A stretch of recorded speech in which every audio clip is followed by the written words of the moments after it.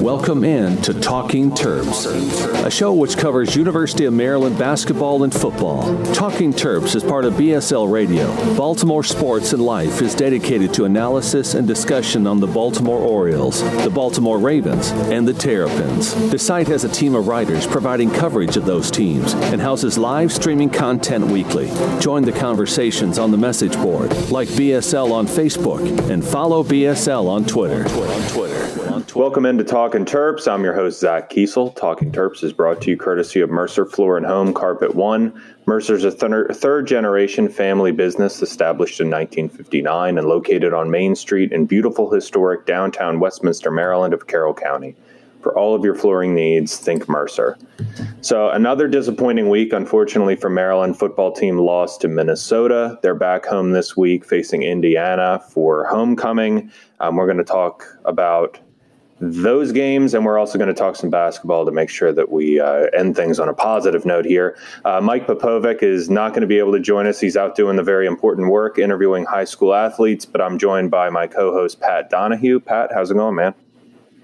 It's going well, Zach. I envy Mike a little bit because I miss doing high schools. Like, I live right near a high school right now, and on Friday nights I can hear the band and stuff. And I always try to make it over there for a game, and haven't been able to this season yet. But yeah, there's something about high school football that's very has a homey feel to it. It feels very American, you know. Yeah, I don't know if you saw, there's a clip going viral from some high school where a defender picked off a running play and took it to the house. That was nuts.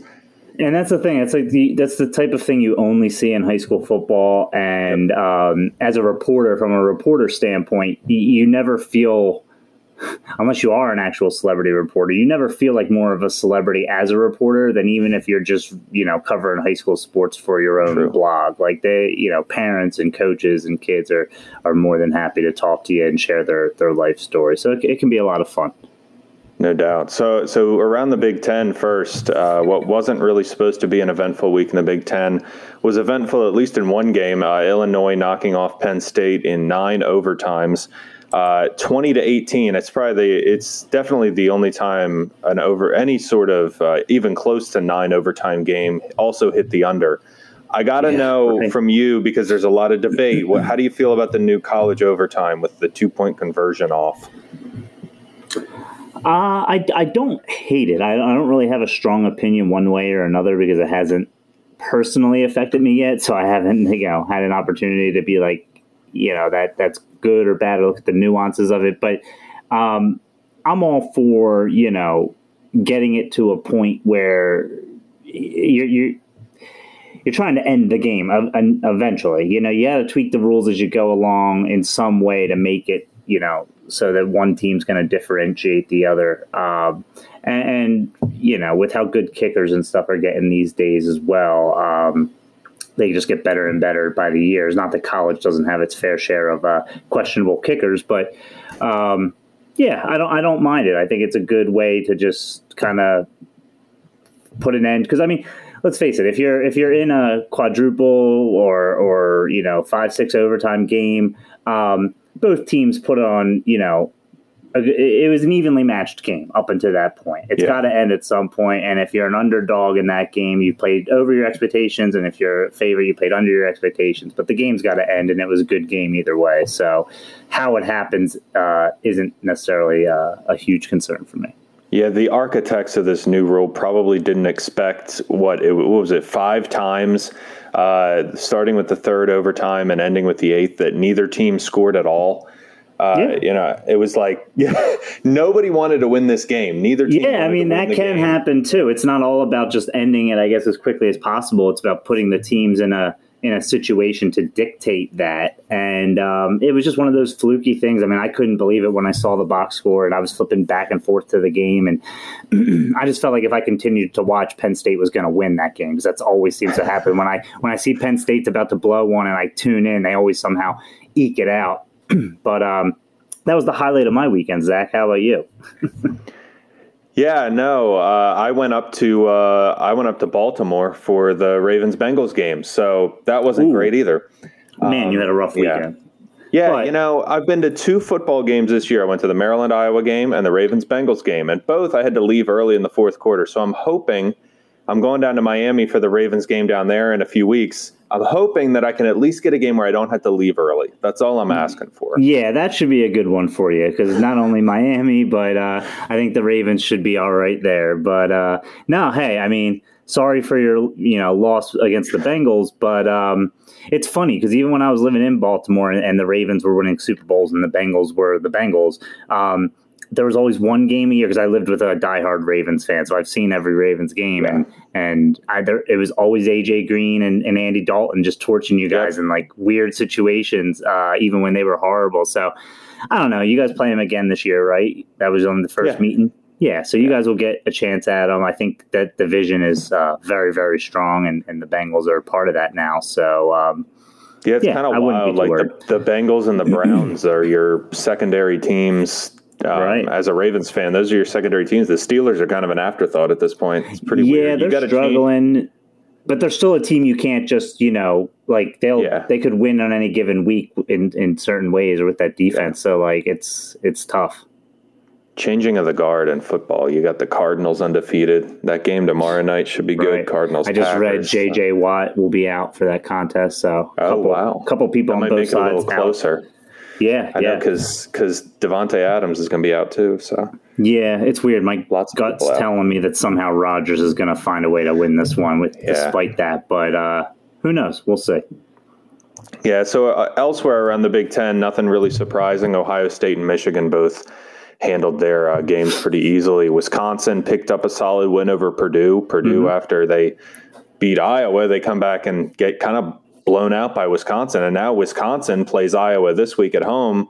I mean, that could be a good opportunity for Wisconsin to pick up a 5th win after their season. Vegas knows something about Wisconsin that we don't because they had the fishy line with the Purdue game, and we saw how that turned out. And now even the Iowa line's a fishy line. So maybe something has clicked with the Wisconsin team. They've found something internally that they're able to start to live up to those preseason expectations now. I mean, they're one of those teams that they have a good enough defense. If they can just get enough offense and be consistent with it, that's all they need to win some. And they just haven't been able to do it this year. I mean, the defense didn't play very well, at least in the second half against Notre Dame. But for the most part, their defense has not been bad this year. Yeah, it sounds like against Iowa, the under's the play. Yeah. Although we thought that in that Wisconsin Notre Dame game, and it did not. Right. That is the catch-22 of betting. It never happens how you expect it to happen. That's probably the third biggest matchup this week because you got Michigan State, and Penn State, Ohio State. We talked about those games. Yeah, I'm actually looking forward to those games quite a bit. That should be some good football, some good rivalry football. Yeah, unfortunately, Michigan State at the same time as the Maryland game, so I have 2 screens up for sure. Yep. So Maryland obviously lost to Minnesota. We're not going to dwell on this because it's depressing, and it's pretty much the same story we've been telling all year long. But the story of this game was Maryland had no answer for the Gophers' running game. I mean, that offensive line, it didn't matter that they had their 3rd, 4th, 5th string running backs in. Didn't matter. That offensive line is really good. Tanner Morgan only attempted 12 passes. They had 326 yards and 4 touchdowns on the ground, and Maryland couldn't get off the field between them being able to run the ball at will and Maryland committing more and more costly penalties. I mean, I said it in the game thread at BaltimoreSportsAndLife.com. I feel like Maryland's on a quest to commit every penalty known to man this season because they had one that I've never even heard of. They had 2 guys wearing the same number on a punt in the first half. Yeah. I'm surprised you don't see that happen more in college, honestly. But that's what the coaches are paid for. It's like, make sure you don't have 2 guys wearing the same number on your special teams. Right. Exactly. I mean, it's accountability across the board. It really is. From the top down. I mean, it definitely starts with the coaches. Players have to have a certain level of awareness. I mean, I don't even know what more there is to add to what you just said. It's pretty much as simple as that. They ran all over Maryland with 3rd, 4th, 5th string running backs. It didn't matter who was in there. As a team, they ran for 326 yards and 4 touchdowns, averaging 5.8 yards a carry. It's a big, big, big problem because you're not going to beat many teams, especially good ones or decent ones, if you can't stop the run. They didn't look as bad at stopping the run early in the season, albeit against some weaker competition. But I even saw, especially in that first half of that West Virginia game, some big gains by the West Virginia running backs, and they kind of tightened it up. Maryland did in the second half of that game, but I saw flashes of it being a little bit of an issue, and I'm not exactly sure right now if it's the linebackers or the D-line. I'm kind of thinking it's more of the linebackers not filling their gaps and being in the right place at the right time, but it's most likely a multitude of things. And they didn't even need Tanner Morgan, like you said. He threw 12 passes. They were really just 12 keep the defense honest passes, little short things. It's a shame to see this team continue to. It's one thing to you have a deficiency in stopping the run, so you get run on, and that's why you lose the game. It's another thing to get blown out because you're shooting yourself in the foot every single time too. So it would be nice to see them at least start with cleaning that up. And then maybe, if a team like Minnesota, who happens to be strong against your weakness, beats you, they're not beating you by 20-something points or what have you, or whatever it ended up being. So it was a bummer. And really, like you said, it's like beating a dead horse, and we don't need to elaborate on it too much because you can listen back to our last 3 podcasts, all these losses, and it's really the same issue, running game and turnovers and penalties. Penalties mostly in this one. So, yeah, it's on to the next one. It's homecoming, so hopefully they can at least get up for that game after 3 straight losses and find some motivation. Yeah, and weirdly enough, they're favored in this game against Indiana. That's how bad Indiana's been this year. Yeah, Indiana's been a bit of a dumpster fire, so that gives me hope as well. And not only that they've been a dumpster fire, but they're on their 3rd quarterback now, right. A guy who has basically no experience. Michael Penix Jr. and Jack Tuttle both injured. So they're on Donovan McCulley, true freshman, former 4-star, but he really doesn't have any experience. He's been brought in to kind of run, like read options, putting the ball. I mean, their offense has struggled all year, even with Penix and Tuttle. Now they're going to turn it over to a true freshman. That's why Maryland's favored by 5. The guess is that Maryland's that's a telling line right there. The fact that we're favored by 5 over anybody, especially another Big Ten team. I'm not going to bet it, but I would take Maryland in that game, and I know we'll probably do picks eventually, but this seems like a good spot for the Terps. Yeah, I mean, a good opportunity to rebound. I mean, and after this game, you run the gauntlet. And Indiana just went through it. Michigan State, Michigan, Penn State, Ohio State. Or we already did Ohio State, it's so crazy. We played Michigan State. But so they've lost their last 3 against Penn State, Michigan State, Ohio State. All were blowouts except Michigan State. They lost by only 5. Their defense played pretty well in that game. But they were only able to put up 15 And if I'm not mistaken, I think they were at home. I think I was watching. Yeah, they were. Indiana was at home. So Indiana plays a lot better at home. They have for being and that actually has kind of been getting under my skin the last year or two because I never really noticed it until recently. But I wouldn't say Indiana is any better of a football program than Maryland is. I kind of put that, I'm just talking historically, big picture. I'd put them kind of on the same tier. I mean, we don't got to beat a dead horse on Maryland's home crowds. I think that goes without saying what they've been like over the years. But Indiana actually puts on a pretty good home crowd, and those fans actually come out and watch that football. Now, it's the Midwest, and they love their football in Indiana too, but come on. The fact that Indiana is filling stadiums and student sections and they're actually staying past halftime. I'm not saying now, I just noticed it recently and they've obviously had recent success. So maybe it hasn't always been like that, but I mean, I've seen Maryland, even when they're having a little bit of success and still have a hard time bringing a home crowd. So on a noon Saturday game. So, that's just one thing that I, have kind of noticed about Indiana, but this year in particular, they're not very good. They're down to their 3rd quarterback, like you're saying.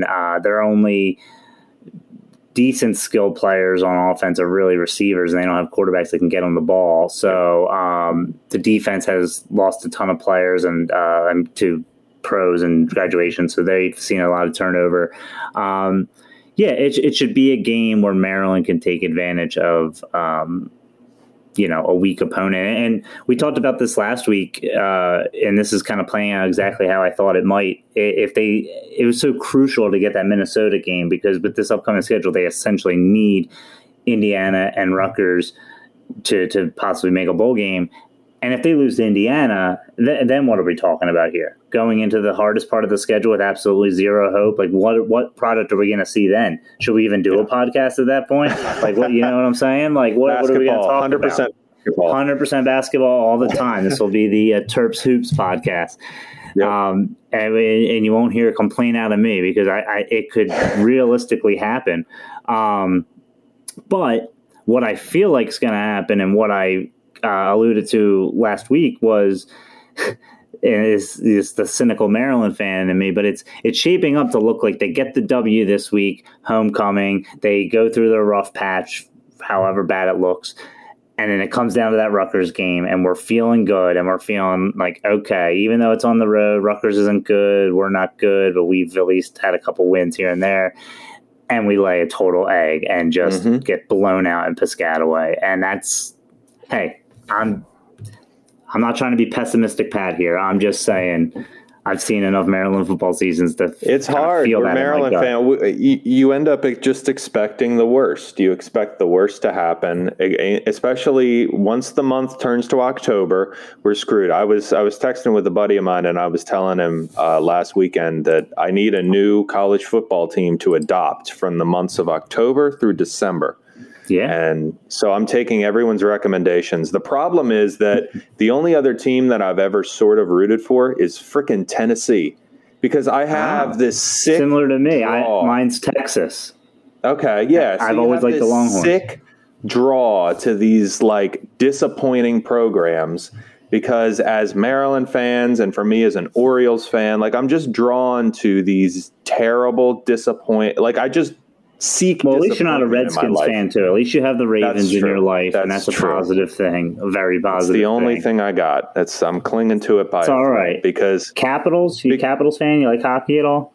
I don't really follow hockey. I haven't managed to get into it, and I think it's because I grew up outside of Baltimore, and I was just never able to feel ownership over any of the DC teams.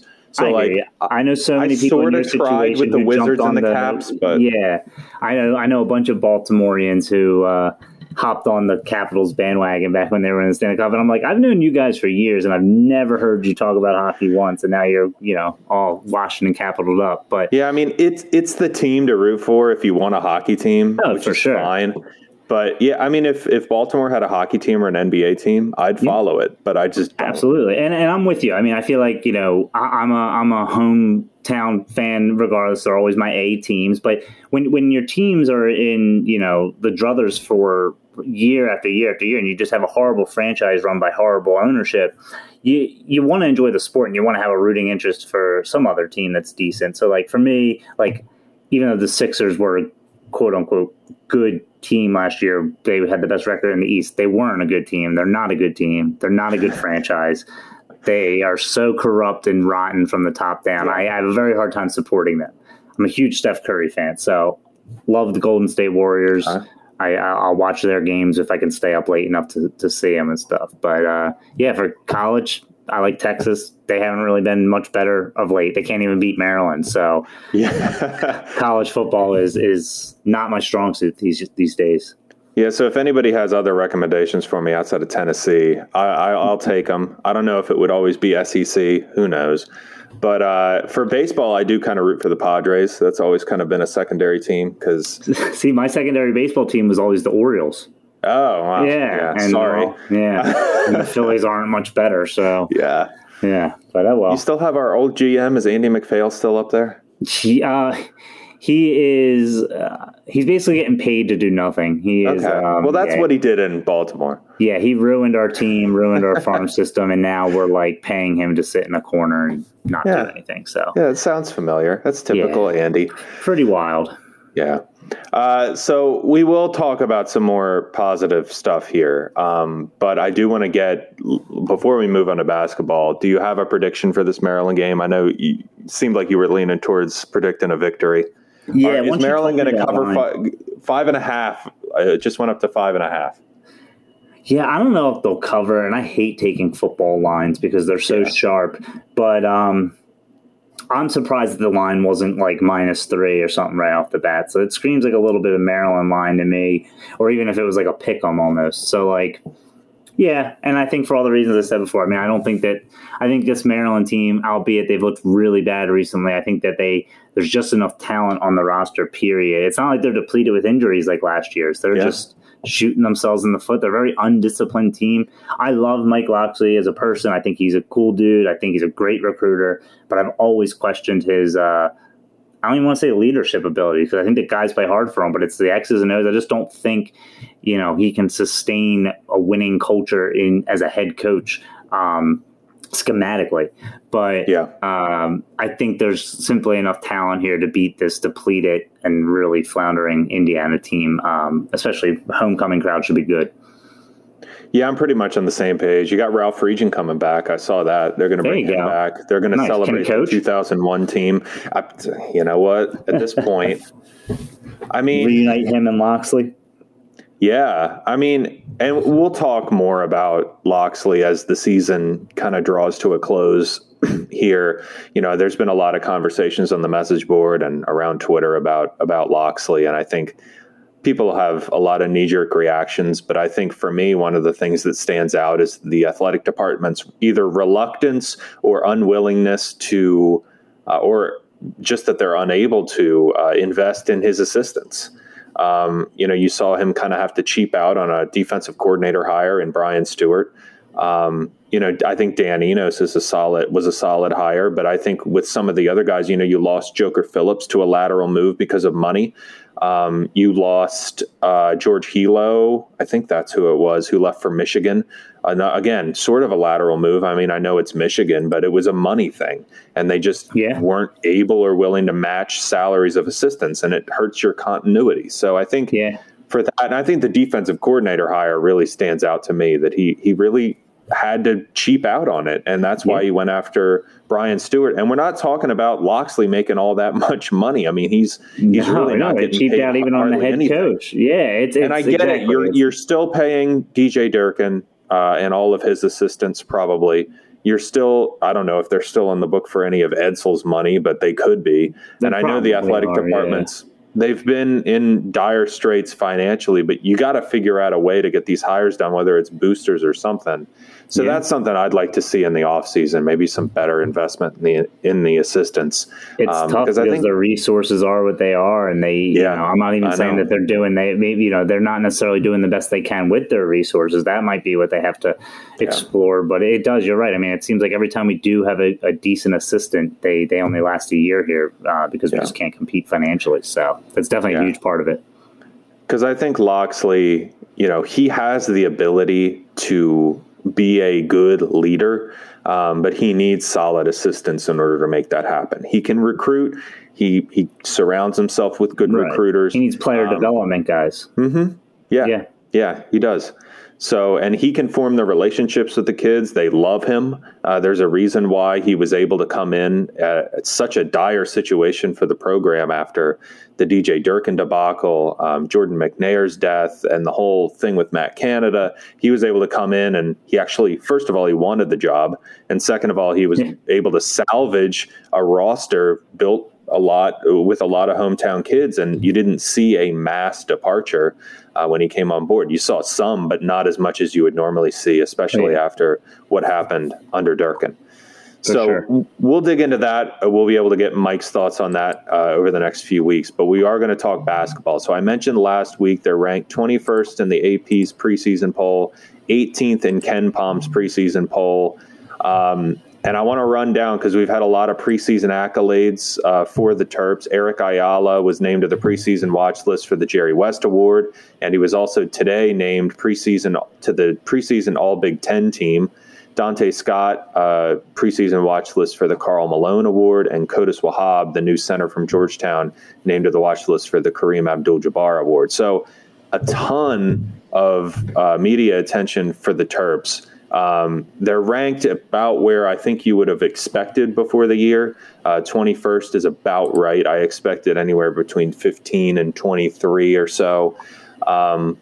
I like that sort of media attention. It's good, but it's not great. Like that year when they started in the top 5 and then fell off at the end of the year. Right. This feels good. And over the last couple weeks, as things have started to ramp up basketball wise, I've started, my yearly get really excited about a Maryland team, and it never turns out well, but at least we should have a few months of solid play before they would inevitably fall off any other year. Hopefully we don't see it this year.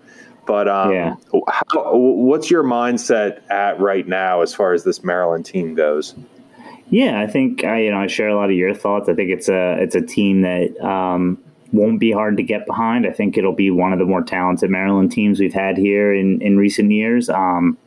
Maybe not as quite as talented on paper as the team that was top 5, but some maybe having a little bit less expectations than that will be good for them. It also does speak though to the competition ahead of them. There are other teams within the conference that are going to be ranked in the top 25 ahead of them who I really like this year, who I think are built for success, Michigan and Illinois and Purdue, to name a few.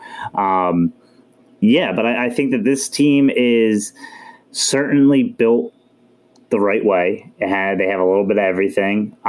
Could maybe use one more shooter from the wing, but you never know if that might come from somewhere unexpected. And I think that it should give them a chance to win every game, because it's college basketball and you could be a 10-point dog, which they probably won't be in any game, knock on wood, and still win. So they should have a chance to beat any team, even the top of the conference teams, and they should be one of those top of the conference teams. I mean, I think that they should realistically be expecting top 3 in the conference, but if it's top 5, that's nothing to necessarily be ashamed of, because the other 4 teams might be contending for 1 seeds in the NCAA tournament. So, I mean, I really like them. I'm really excited to see Wahab. I think he's going to be really good down low for them. He's going to be we're used to having a pretty good center presence, I think, and the years that we don't, it's kind of frustrating. So it'll be nice to have a reliable source of minutes down there. And then, I really like, I'm a big Eric Ayala fan. I think Eric Ayala is, someone who can be a leader on this team. I think that he is a very good college point guard and someone who could have a great senior year. So I'm happy to have him back, and he's got some help in the backcourt too. So, it should be a very exciting season. It'll be another benchmark type of year for Mark Turgeon, and I'm sure he'll have his ups and downs as it usually goes. And one underrated part about this season is that fans are going to be back. Students are going to be back in the stadium, and that's such a massive advantage for Maryland. Such a big advantage for Maryland. You could tell last year how much it affected them. They didn't play as well as they typically do at home. Really, nobody did, but especially Maryland with such a massive home court advantage. And the students are going to be ready, especially those who were freshmen last year and didn't get to experience Maryland basketball are going to be ready and out in full force this season. But I think as far as the team goes, I said last year when the transfers of Fats Russell and Qudus Wahab were announced that this, even if they lose or even when they lose Wiggins, Morsell, and obviously they got Ayala back, this was going to be a more balanced team on paper than it was last year. Yeah, because you had a true point guard and a true center, and they didn't have either of those things last year. Ayala is a serviceable point guard, but he's probably slightly better off the ball, at least playing off the ball maybe 50 to 70% of the time, which he's going to be able to do. And they're the two biggest positions in college basketball. Yeah. It still hasn't fully become like the NBA, where it's becoming more and more the need for wings and guards and guys, basically just anyone that can shoot the 3.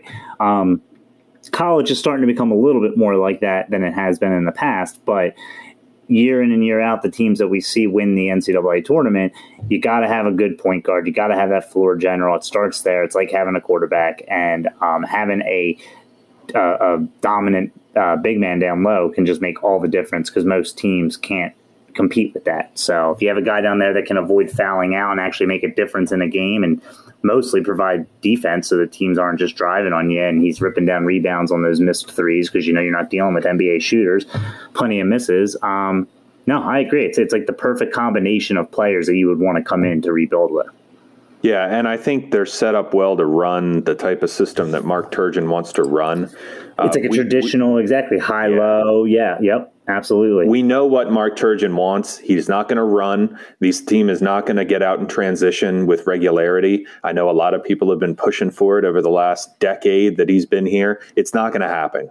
Right. It's not going to happen. We know that. The teams of previous years, like last year, like recent years, last year, were built better to do that, and he wouldn't do it. He would do it in spurts, and it would look good, and he would never stick to it. So now it might actually, like you said, this is a roster that should be tailor-made for Turgeon, what he wants to do. So that cohesiveness might add to more success. And they're really solid defenders across the board. And the new additions, Fats Russell, stellar defender. I mean, a lot, great defender. Yeah, a lot has been talked about Russell as far as what he's going to bring offensively, as far as a point guard and distributing the ball and being able to slash a little bit. But his defense is probably the most important part of his game. And I saw Andy Katz ranked him as the 19th best player in the Big Ten. He's running through his top 20 players in the Big Ten. He was very impressed with Russell. I think he's going to be an integral part of this team, and then Wahhab's defense is going to be key as well.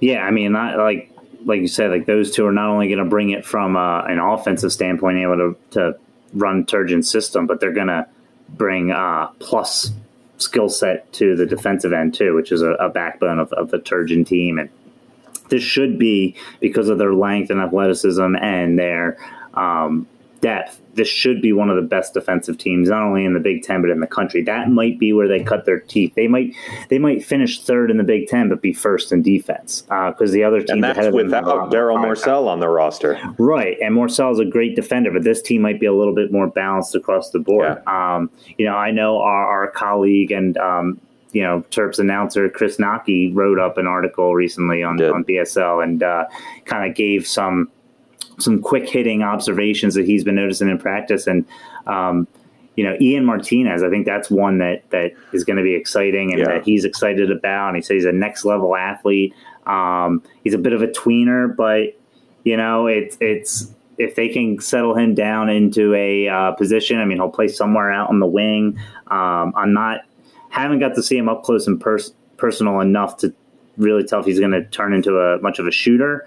But, athletic usually lends to defense, and, maybe he can sort of fill that Morsell role a little bit, because that's what I think about when I think Morsell, athleticism and versatility. So, I really think that this is going to be a fun team to watch, and it won't be – I don't want to put expectations on them because, like I said, it's like there's good competition ahead of them. I don't want to say, they better finish top 3 in the Big Ten. It's like, well, you could finish 4th and still have a really good year and have a really good team, and we could win 20 to 25 games. And I think that's what we're looking at here. I think, you're looking at a 20 to 25 win season and a good team that's going to keep the fan base interested. And I think the biggest question, and you alluded to it earlier, is who's going to score from the outside and who steps up at the 3. Because right now you look at probably Russell and Ayala at the 1 and the 2, Scott at the 4, and Wahhab at the 5. And then the 3, Hakeem Hart's probably going to get the first crack at that job, but you've got a lot of guys in the mix for that. Ian Martinez is one. If his offense can step up, he can get on the floor for more than situational defense minutes. And then you got James Graham, who's a guy that I'm really excited to see.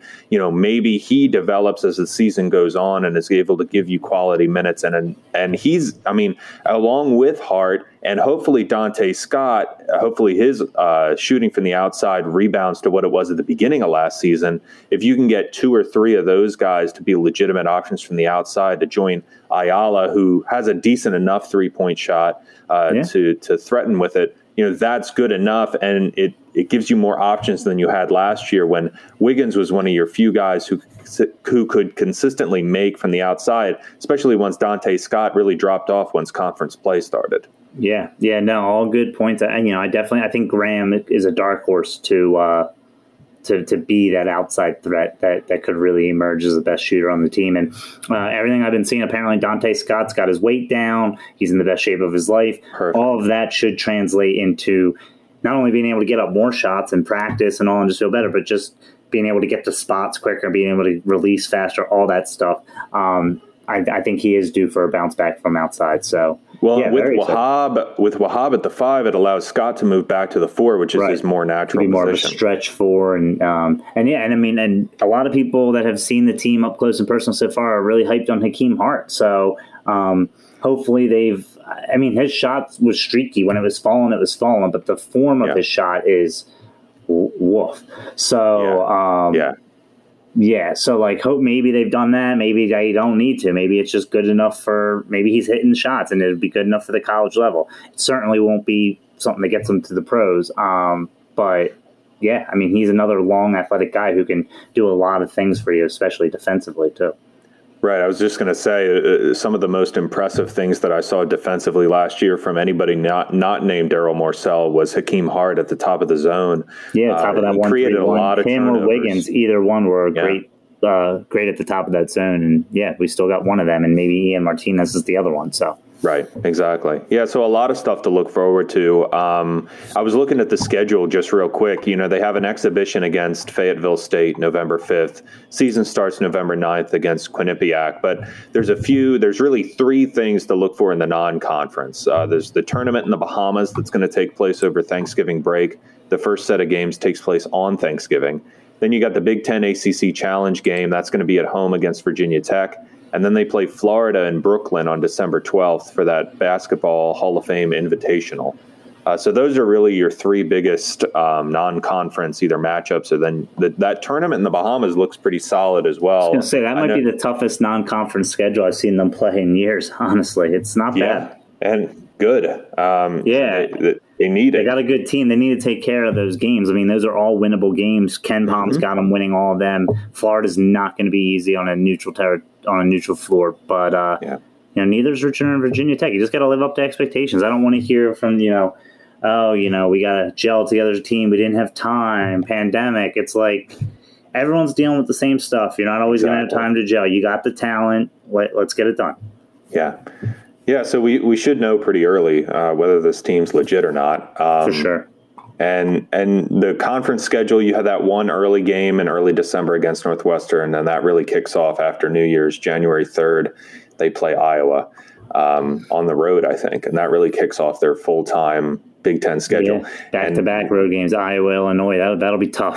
Coming back from the holidays to play those 2 games on the road will be tough. But we will get a good glimpse of how resilient and how good this team is pretty early on in the season. It's going to be like last year. Every week in the Big Ten is going to be difficult. Every game in the Big Ten is going to be difficult because even the teams that are, not even ranked in the AP, like Michigan State and Indiana, both programs and teams that could easily sneak into the top 10 by the end of the year. Yeah. Yeah, I think Rutgers is getting a little bit slept on too. They were building a good program. They don't have the star power, and they lost some guys, but they've been building there, so they shouldn't be as bad as I'm seeing Ken Palm ranking them 67th here. I think they can get inside that top 60, top 50 for sure. Yeah, and then you talk about a team like Wisconsin or Northwestern. Penn State and Nebraska might be really bad. Those are the 2 I could see being very bad. But other than that, it'll be competitive every week, every game. Yeah, Ken Palm's got Penn State at 70, which is interesting. Nebraska at 81. They're a disaster because of everything that went on and having to get rid of their coach and losing recruits. Right. And they were. It's a shame because they were on the up and up like Rutgers, and they even seemed to be built to have a little bit more sustained success. But it all kind of just fell apart. So that's Penn State for you. Yeah, Florida 25th and Virginia Tech 39th as your 2 big non-conference games. Yep. So that'll be fun to watch. It's coming up before a couple of weeks the season starts, which is pretty wild. Make sure you get your Big Ten Plus subscription or trial, or however you finesse that, or listen to Johnny Holiday on the radio. However you want to do that, they do have a couple games on Big Ten Plus before the season really kicks into gear. But that'll be starting up here. We'll be talking mostly basketball probably from here on out, especially once the football team runs this gauntlet for the next 3 weeks against Michigan State, and Penn State. But we will be watching the game. Check out all of the articles that we've got up. I've got it. I'm going to have one preview up about Indiana tomorrow. I'm going to keep pounding those out all year long, fight through the pain, but be sure to read along at BaltimoreSportsAndLife.com. Pat, you working anything up article-wise?